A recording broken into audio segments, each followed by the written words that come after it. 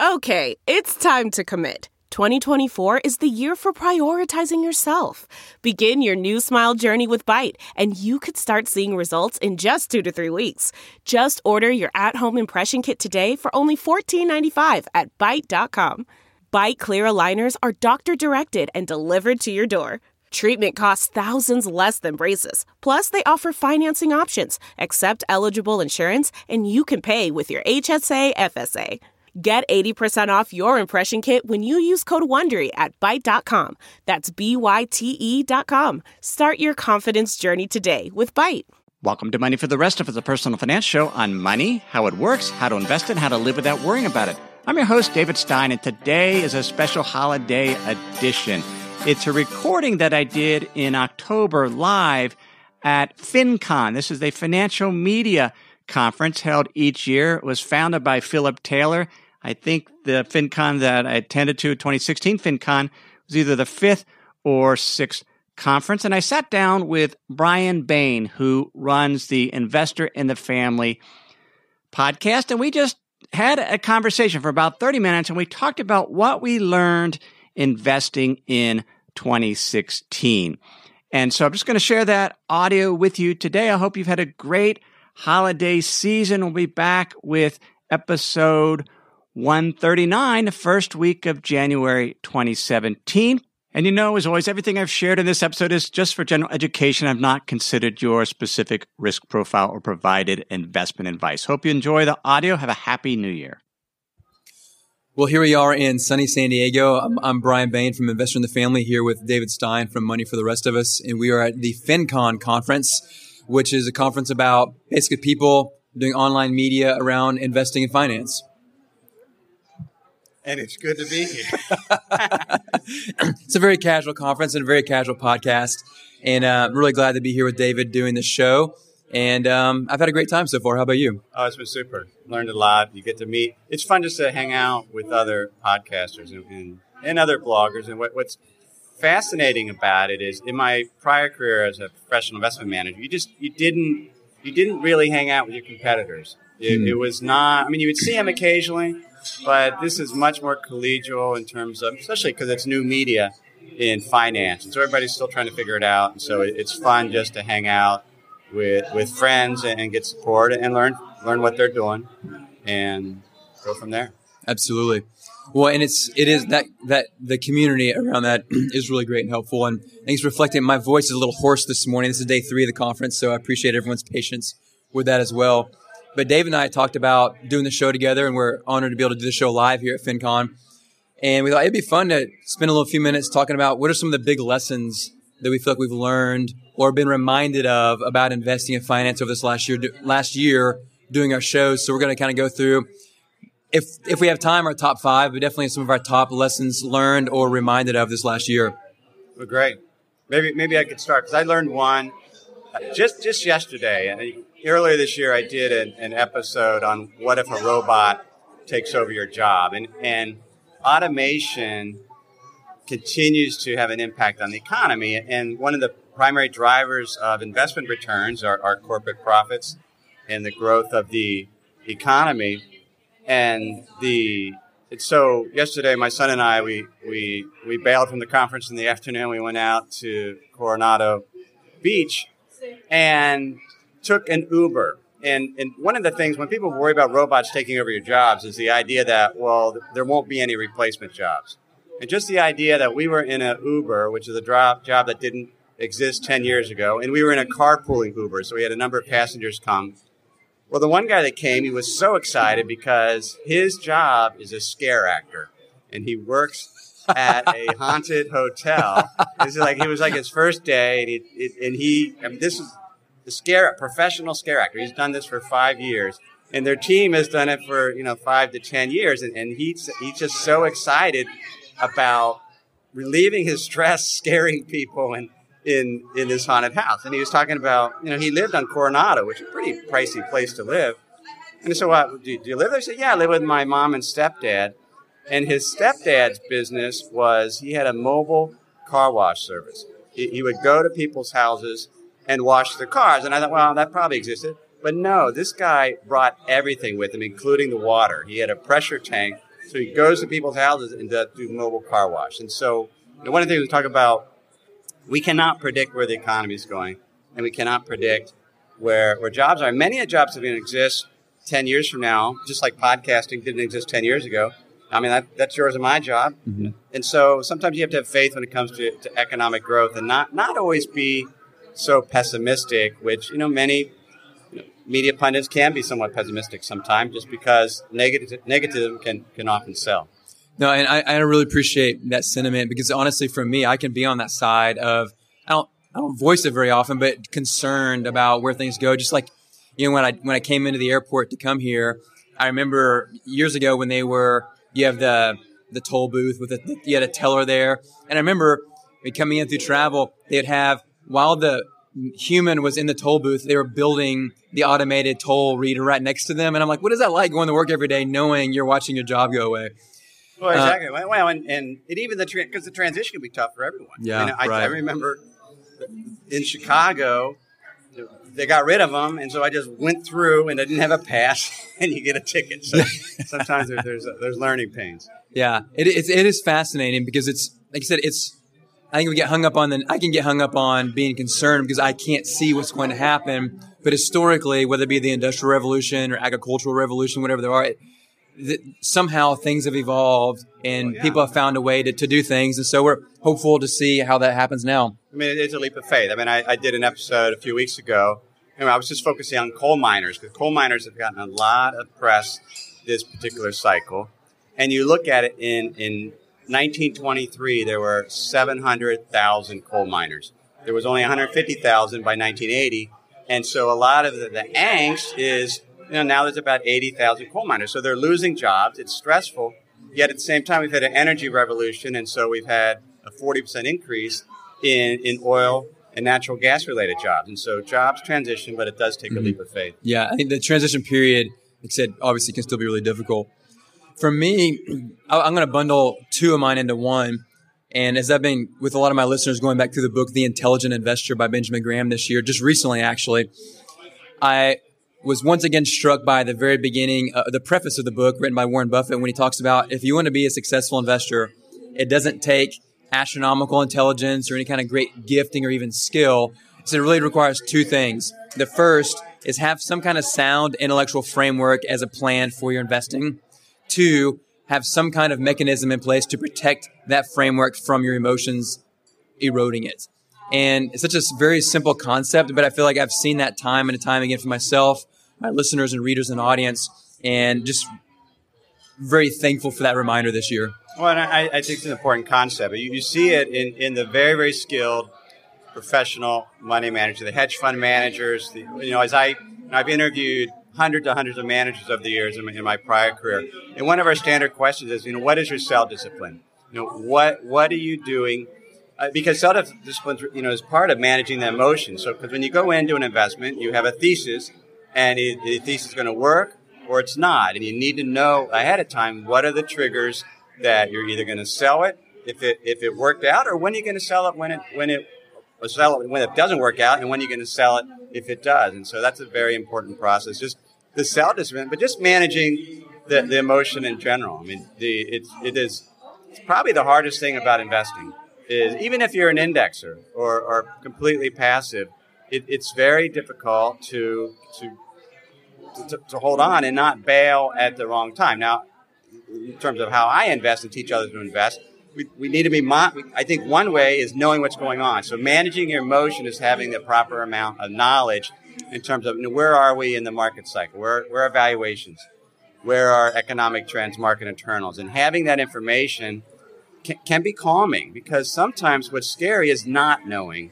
and so it's a very important concept. Yeah, knowing yourself is so important, and I usually try to encourage people to have some mechanisms in place that allow you to insulate yourself from all the media and the news and everything. Like, for example, if you are either active or passive investor or index or otherwise, set up some alerts on your phone or your brokerage account so that if it rises or falls by a certain percentage, it'll let you know.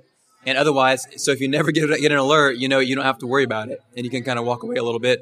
Or maybe pick one or two key news resources that you trust that are reliable and just read that and then move on instead of trying to keep up with everything. Because the more you try to keep up with, the more you're going to stir up thoughts and emotions. And when you're looking at investments over periods of ideally years or at least a lot of months, you need to just be able to step away from it. Otherwise, it's really hard to not want to play around. Absolutely. I mean, that's something I teach, members of the Money for the Rest of Us Hub and my own personal investing is we objectively look at the data once a month and take, we do like a mini check mid-month, but, beginning of the month, we'll look at, what are valuations, what's going on in terms of economic trends, and just having a checkup and then putting away and not monitoring it day to day. You don't have to know what the market did yesterday, right? Because if it crashed, you'll find out. The news will find you eventually, so you don't have to be monitoring it. And then if you're not looking at it every day, then you're not trying to make decisions every day or feeling like you need to make a decision. Should I sell it? Should I buy it or whatever? So having a periodic scheduled check and get the information. So don't just ignore completely. It's important to have knowledge and not invest blindly. I mean, just the other day, even knowing I was going to talk about this today, I was checking an investment that I was looking at potentially entering into, and it had jumped like significantly, like overnight for something. And I remember thinking, oh my gosh, my first thought was, I got to buy now before I miss out on more. I didn't do it. I didn't act on that, but it's just that emotional idea of like the fear of missing out. Like, look, I'm missing out on this great opportunity. And, if I would have bought that, it'd probably been a really bad decision. But emotionally, it was really hard to resist. I saw that as a professional money manager. We managed about $2 billion in assets. So I was our chief portfolio strategist in managing that. And we only made maybe 3 or 4 trades per year. And, I would do the research, and it was primarily, ETFs as well as some active management. But I would do my thesis, I'd write it up, and I'd want to make the change. And then I'd go to our team, our portfolio management team, and get their approval. But then I wanted to do it right then, right? Once you make the decision, it's like, this hour we're going to make it. Now, these are long-term investors, mostly endowment foundations. And it would drive me nuts because it would often take 3 days to implement it because you'd have to you had hundreds of accounts, you had to line up the trade, you had to do it all. But it's just that emotion of I just want to get in or out so I can start the timer. But sometimes you have to wait a few days. Well, and one of the things, too, is that we've talked about before, in order to be a successful investor, regardless of strategy, you really have to be able to differentiate yourself from the crowd in some way or another. And one of the best ways I found to differentiate yourself is just have some kind of a plan. It can look like a lot of different things, but if you have a plan, then you're almost automatically differentiated from almost every other investor. I like to compare it to having a budget. Everyone will say and acknowledge, having a budget is a really good idea to manage expenses. But if we surveyed our friends on how many people had a budget, it'd probably be a lot less than we think. Then how many of you actually follow that budget would be almost nothing. So if you're someone who has a budget and follows it, you are automatically in a whole different positive category. I think the same illustration is true. If we have a clear plan for our investing and follow it, then, you're setting a really solid foundation for a successful investing career. Oh, absolutely. And you need to know what your skills are. Do you have, if you're going to be an active investor, what type of informational edge or competitive advantage you have relative to other investors? Because investing is an auction market. There is always somebody on the other side of the trade. You need to know, what do they know that I don't? Do I know something more? Because oftentimes, an example, right? We see a high-flying growth company and we buy it. Let's say, I remember doing this in Netflix, right? So you buy Netflix and you think, well, this is going to do great because it's going to grow very, very fast. Well, it doesn't matter. It's not a question of how fast the company's growing. What mattered is, what is the market expectation of that growth? In other words, you have some type of insight where you believe a particular stock or corporation is going to grow faster than what's already assumed by the market. And it's hard to get that type of informational edge. And so individual investors, it's difficult. Their advantage is their patience. They're not measured every single week against the market benchmark. They don't have to worry about what their clients are going to say and justify every decision. And it allows individual investors to be much more patient. They have a much longer time horizon. So when they do, even if it's an active decision, they can hold on and be patient because they don't have to make excuses if they can control their emotions. Absolutely. So one of the things that we've been exploring this year on Money for the Rest of Us is just the question is, well, what would happen if more and more people index? So we have, generally the S&P 500 U.S. large company stocks, about 7% is indexed. And then if you count those that are sort of what are known as closet indexers, they might hold a particular stock, not because they have any type of insight, they just don't want to be underweight relative to the benchmark. It's still, probably 10, 12%. But we've looked at, what is it that happens if more and more people index? Because, and I just answered this question yesterday for a member of my site, because they wanted to know, how do bond ETFs work? Because intuitively you think, well, I know how bond ETFs work. But her question was, do they hold bonds? And they do hold bonds. An ETF will actually hold bonds. But the price of the ETF can always differ from the value on the underlying holdings. And in order to keep that discounted premium narrow, there is a lot of trading around the ETF and the underlying holdings. And so an example, the SPDR ETF has about a 3,000% turnover every year. So you have a lot of non-fundamental traders trading ETFs and underlying holding. You have all this activity that has nothing to do with any type of fundamental view of what's going on with the stock. And as a result, you're starting to see patterns of increased volatility and stocks trading more in line with each other. They're not differentiated. And flash crashes, all because more and more people are indexing. And the takeaway is just to kind of monitor these trends. Most of my portfolio is still passive, at least on the equity side.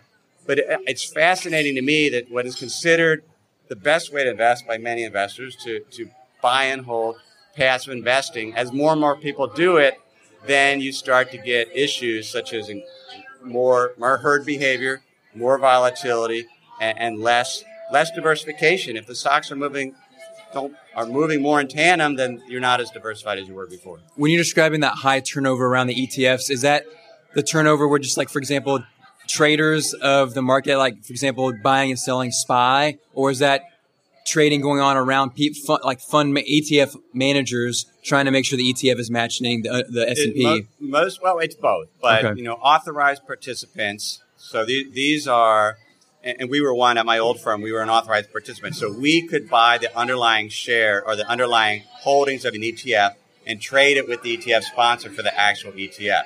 And so, or conversely, we could buy the ETF and trade it for the underlying basket of securities. And the reason why you have all this activity is because if there's a differential, then these authorized participants can make the spread.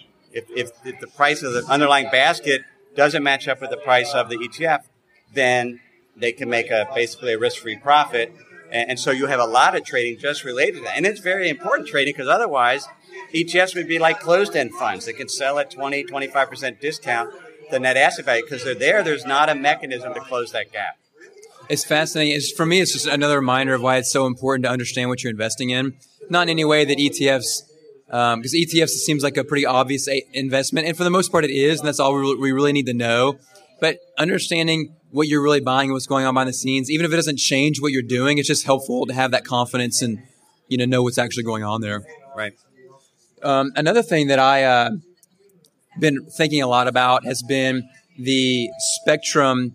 In terms, I think of it as the investing spectrum. On one end, you go to an extreme and say people who don't invest at all, but just say fully passive investing, whatever, like funds of funds and things like that. Then the other end, you have like an entrepreneur. And so what helps me with thinking about that is on the one hand, with the entrepreneur, you've got someone who is all in. They probably have a good majority, if not all, of their personal capital invested in that company. They also have, to the degree that a human can, full knowledge of what's going on with that company and expectation. And so they're willing to take that huge risk because of their knowledge, their expectation, they believe in themselves and everything, and their product. The other end, you've got the passive investor where you have really no insider information. You don't have any edge like you've described. And so you realize my biggest advantage is to be fully diversified and trust the market's efficiency and different dynamics like that. And obviously there's a whole spectrum in between there.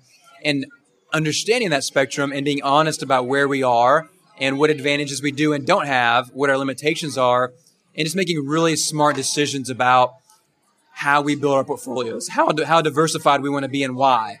What's the biggest position size you're going to have and why, and how are you justifying that? that spectrum really helps me inform how I make decisions about my business and also my personal investing. Well, I think that's important, and I often see that with new investors. They sort of start off. They go down down the wrong rabbit hole. They want to learn investing, and they start by because I want to trade currencies, which would be the absolute worst place.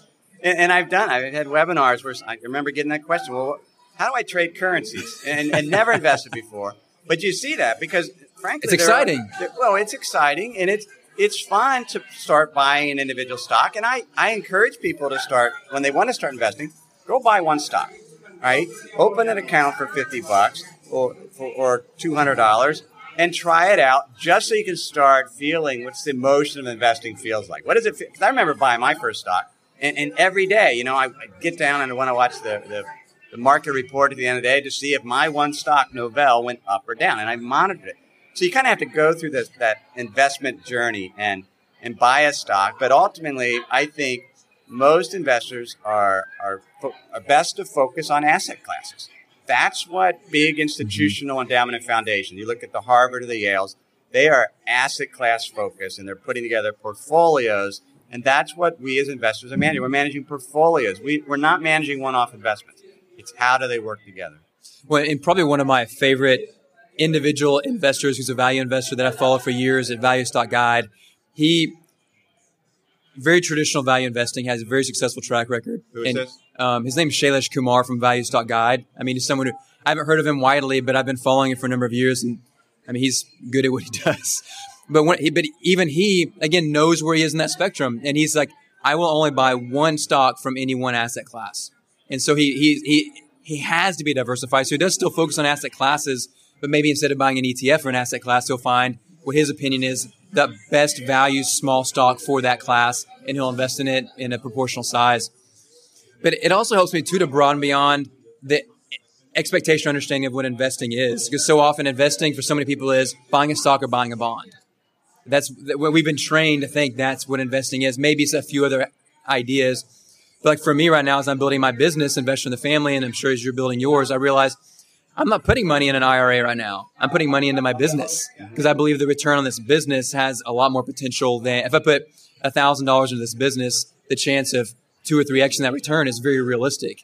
Putting $1,000 in the stock market and 2 or 3x in that in a year or two is extremely unrealistic. And so that's helpful too. I agree, because investors and individuals, you're not going to get rich investing. Hedge funds don't get rich investing. Hedge funds managers get rich because they run hedge funds and they collect 20% of the profit every year. Even if the profit, I remember a new hedge fund manager that I knew well. They started a fund in 2003. They were a small cap or a small company stock hedge fund. Small company stocks, Russell 2000 and 2003 were up about 38%. This fund was up 20%. So they trailed the Russell 2000 by 18 percentage points. Now, that wasn't their bogey. The bogey was to make money, so they had a little bit of shorts. But just having a long bias portfolio, the portfolio is up 20%, and they made millions and millions in that 1 year. Even though they technically underperformed. Yeah, because the hedge fund is set up to deliver positive returns. So as long as the return's positive, they get 20%. So, 20%. The portfolio was up 20%. They got 4% of their clients' assets, and they took it home. Well, David, I could sit here for a long time and have this conversation. I wish we could, but I know we have other commitments this morning as well. And it's a pleasure to do the show together. Yeah, it's always fun. Thanks. Mm-hmm.